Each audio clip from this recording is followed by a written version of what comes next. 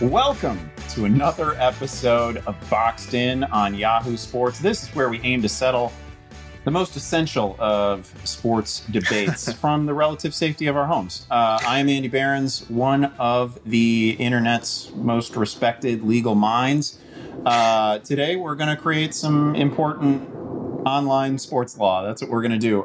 With the NFL draft upon us, our topic is timely. We're going to settle the issue of who is the biggest draft bust of all time. That is to say, which early pick was just the biggest raging disaster of any in NFL history. I, of course, alone will decide the winner. Our esteemed counselors today, Eric Edholm, Yahoo draft expert. He's going to be arguing on behalf of Akili Smith, the third overall pick by the Bengals in 99. He was bad. And he's going to be opposed by Matt Harmon, Yahoo NFL expert. Matt is going to be arguing on behalf of JaMarcus Russell. He needs no introduction. He was the first overall pick in 2007. Purple drank. You guys know the rest. It's an amazing story.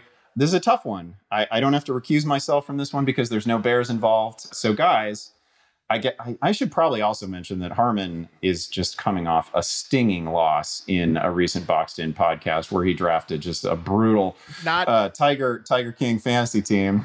I won that. The commissioner of that one, Therese, gave me the title. So thanks for listening to the episode, Andy. But it doesn't matter what you think. But we don't need what a fraud Therese is. Come on. That whole episode was a sham. We could argue that John Finley, in fact, is the biggest draft bust of all time, but we don't need to go down that road. Give me a break. My first question to you both, by way of opening statement in this argument, let's just get a little bit of the background on each player. Where were they expected to go in the draft? What had they just done in their collegiate careers? Was it a reach pick? What did they actually do on an NFL field? Again, Matt, because you're coming off such a humiliating loss, we'll start with you. With the first pick in the 2007 NFL Draft, the Oakland Raiders select quarterback JaMarcus Russell, LSU. I mean, like you said, JaMarcus Russell really needs no introduction. I don't really remember if people thought he was going to be a high draft pick, but I mean, it was pretty much like, oh, he can, throw the ball 65 yards, standing on it or sitting on his knees or whatever, coming out of LSU. I do hate, I will say, I hate to take down another August guy because he was born on August 9th, 1985. I hate doing that. But I mean, yeah, I don't think that this was a rough draft. We were talking about it before we started recording. It was this draft either had total stars, Calvin Johnson, Joe Thomas, Adrian Peterson, Patrick Willis, Hall of Fame level guys. And then, the Raiders take this guy number one overall. Give me a break. It was it was Al Davis just kind of doubling down on just tools. And actually, I think you could probably say this is a triple down sort of effect. So it was a mess of a pick. And I don't think this was a good one. Edholm, should we have seen the Akili Smith debacle coming? Yeah, no, we shouldn't have seen it coming, right? I don't think this is a player who, if you had polled the other, what were there, 30 teams at the time? 31, maybe, something like that. I think you polled the other 30 teams, Akili Smith would have been in that. Interesting guy, 1 year wonder, a little bit older, 24 years old, played some professional baseball. He's actually considered a better baseball prospect than football. That may have been our first indication that he wasn't quite cut out for the NFL. So, and look, the Bengals are sitting here third. If you just want to talk about it in a vacuum, this was a bad pick. But as I will display to the court, there's more than just the pick itself.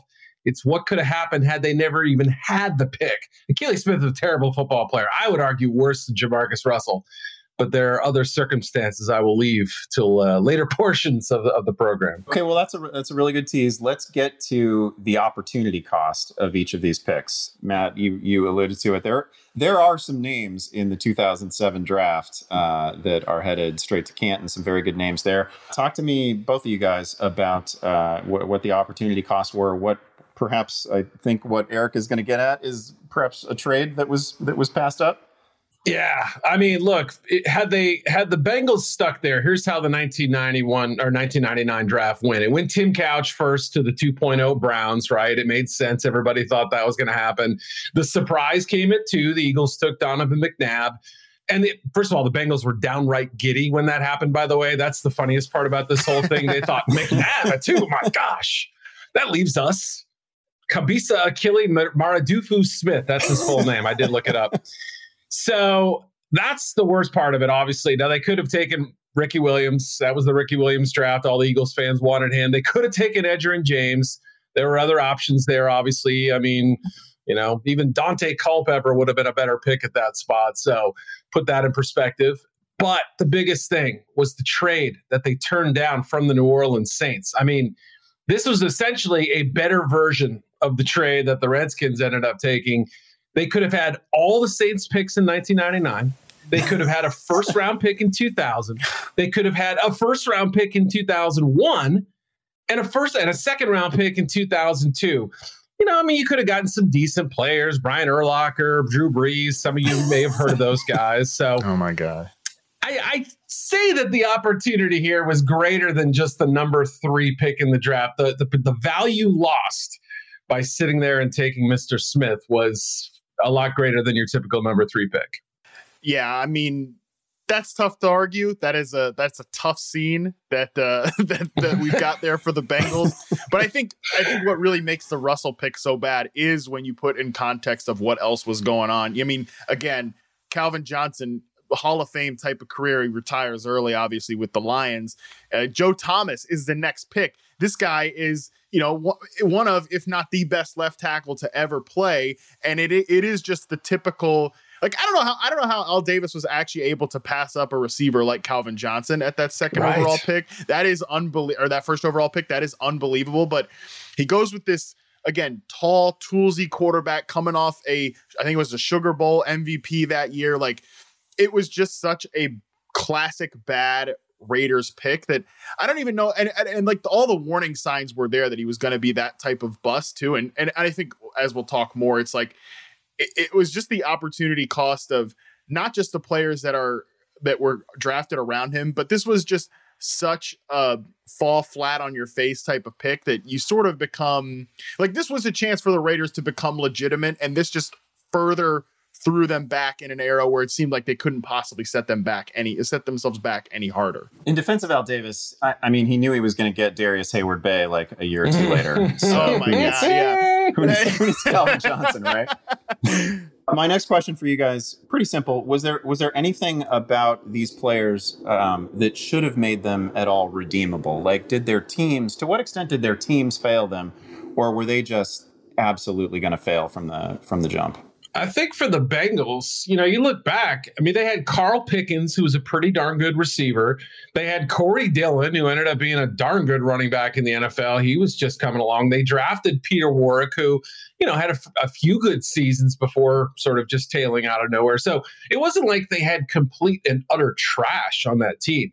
They had some pretty good offensive linemen, too, in that era as well. So to me, it was about Akili Smith having no clue about how to play NFL football, read defenses. This is a guy who, seemed like never really cared about the sport. I'm sure you could say the same about JaMarcus, but guys, don't let the purple drink sort of cloud your judgment here, okay? You just stack up the two statistics. Russell was better when he played than Akili Smith was when he played. Different eras, sure, whatever. They weren't that far apart. They were only about 6-7 years apart. They had weapons in Cincy.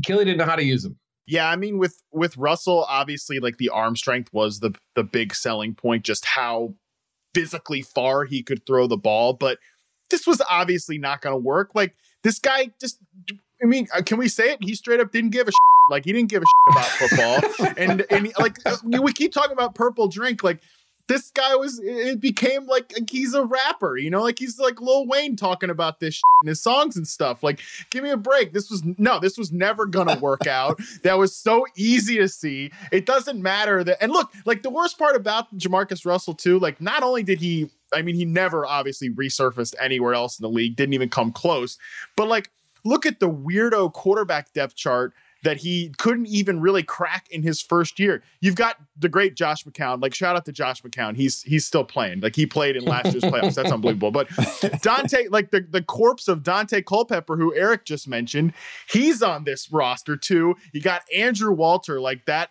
goofball. Didn't he? Isn't he? I don't know. Let's not get into Andrew Walter, but that's not the point. But this pick was never. It was never going to work out. It doesn't even matter that the Raiders were a clown show. This was never going to work, and it was it was an easy to avoid situation. I mean, at least Brady Quinn, the other quarterback from this draft, who was drafted in the first round, and like people thought he could have been the Raiders pick. At least he found himself on a second team. He was on the Chiefs there for a cup of coffee. So, and again, Brady's got a good media career. Brady Quinn does, and JaMarcus Russell, who the hell even knows where he is?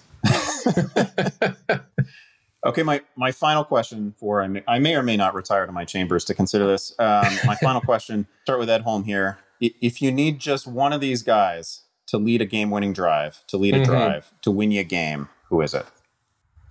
I'm probably picking JaMarcus. He had some pretty good games in the NFL. Like, he wasn't a good player. Let's not confuse it here. But there were at least moments where you thought to yourself, okay, there's some kind of talent here. He played well in a game against New England in that era. I think threw for 2 touchdowns, no interceptions. Had a couple of... What a high bar. Yeah, right. Well, hey, again, relatively speaking, if we want to compare it to some of the other terrible players in that era, but still, I mean, there were at least times where you thought he can run a little, he can move a little. He's this big guy. He was capable of a sort of a freak play. I couldn't recall a single, like if you were to Google Akili Smith highlights, they would simply laugh at you. No one would ever put up a highlight film of Akili Smith unless it was in total jest and utter scorn for life and quality and all that stuff. So look, I just think JaMarcus was at least the better talented player, even if they're both humongous busts. I mean, talent, I guess, but like you're not, if you need one drive to win a game, good luck finding JaMarcus. Also, number one, he also he essentially ate his way out of the league too, in addition to like not giving a damn.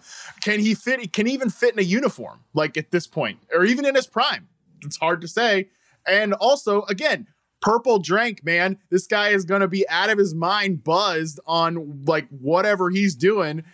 When you need him to win a game, at least give me a guy in Akili Smith who, he ran a 4.7 at the combine. He's maybe he can move around a little bit. I don't know. I'll tell you what, JaMarcus Russell sure as hell is not moving around. So I'm going to go with not JaMarcus to win me this one game. Am I making this up? Was there not a Gus Johnson call where he compared JaMarcus Russell to Johnny U? Did that not? I feel like that happened. I mean, I don't know. We need to find it if we do. That's some quality. It didn't right happen. there. It should have happened. And Oakland ties the game at 19 with 35 seconds to go. JaMarcus Russell coming off the bench like Johnny U.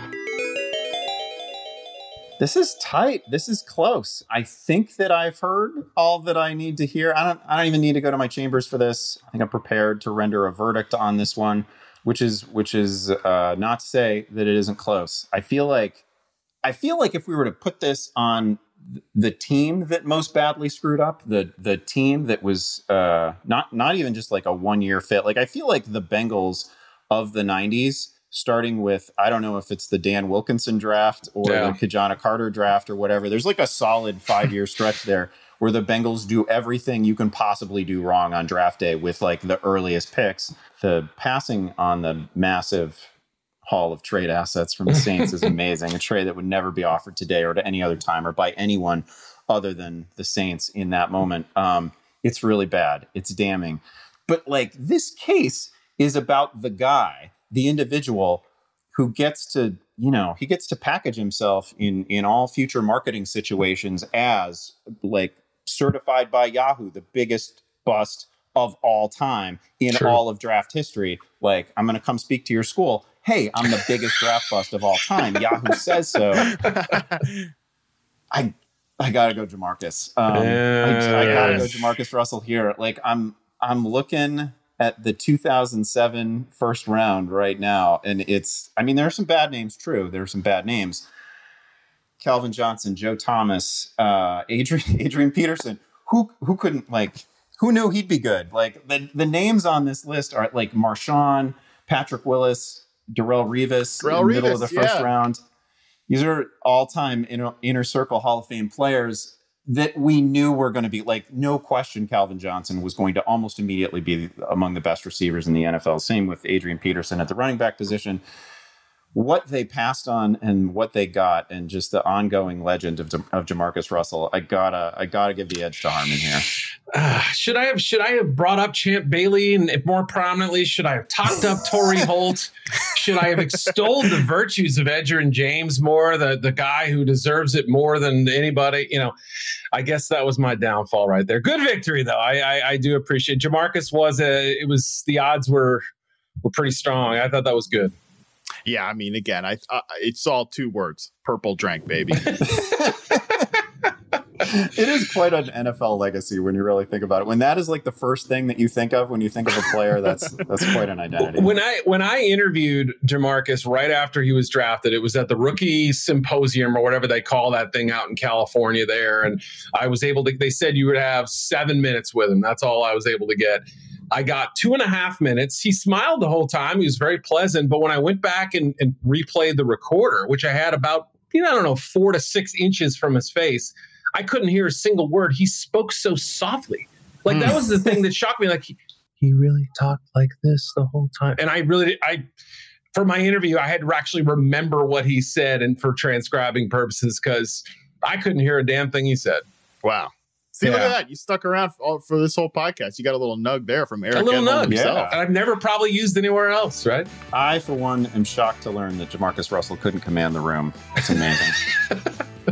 All right. Thank you guys for joining us. This has, of course, been another episode of Boxed In. We are going to be back with new episodes every Monday, Wednesday, and Friday. Please make sure to subscribe to the pod.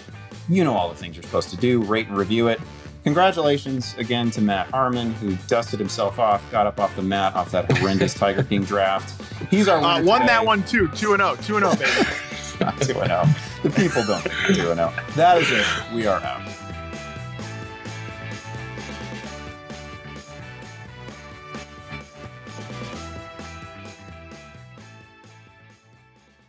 I'm Michael Isikoff, Chief Investigative Correspondent for Yahoo News. And I'm Dan Kleidman, Editor-in-Chief of Yahoo News. We're the hosts of Skullduggery, a podcast that not only breaks down the news, but also breaks news. We deliver authoritative analysis while drawing intriguing historical parallels from our decades of covering DC scandals. With our current focus on the president and his administration's handling of the coronavirus, to the 2020 elections, we interview those helping to shape the stories. So subscribe to and download Skullduggery wherever you listen to your podcasts, and be sure to follow us on social media at Skullduggery Pod.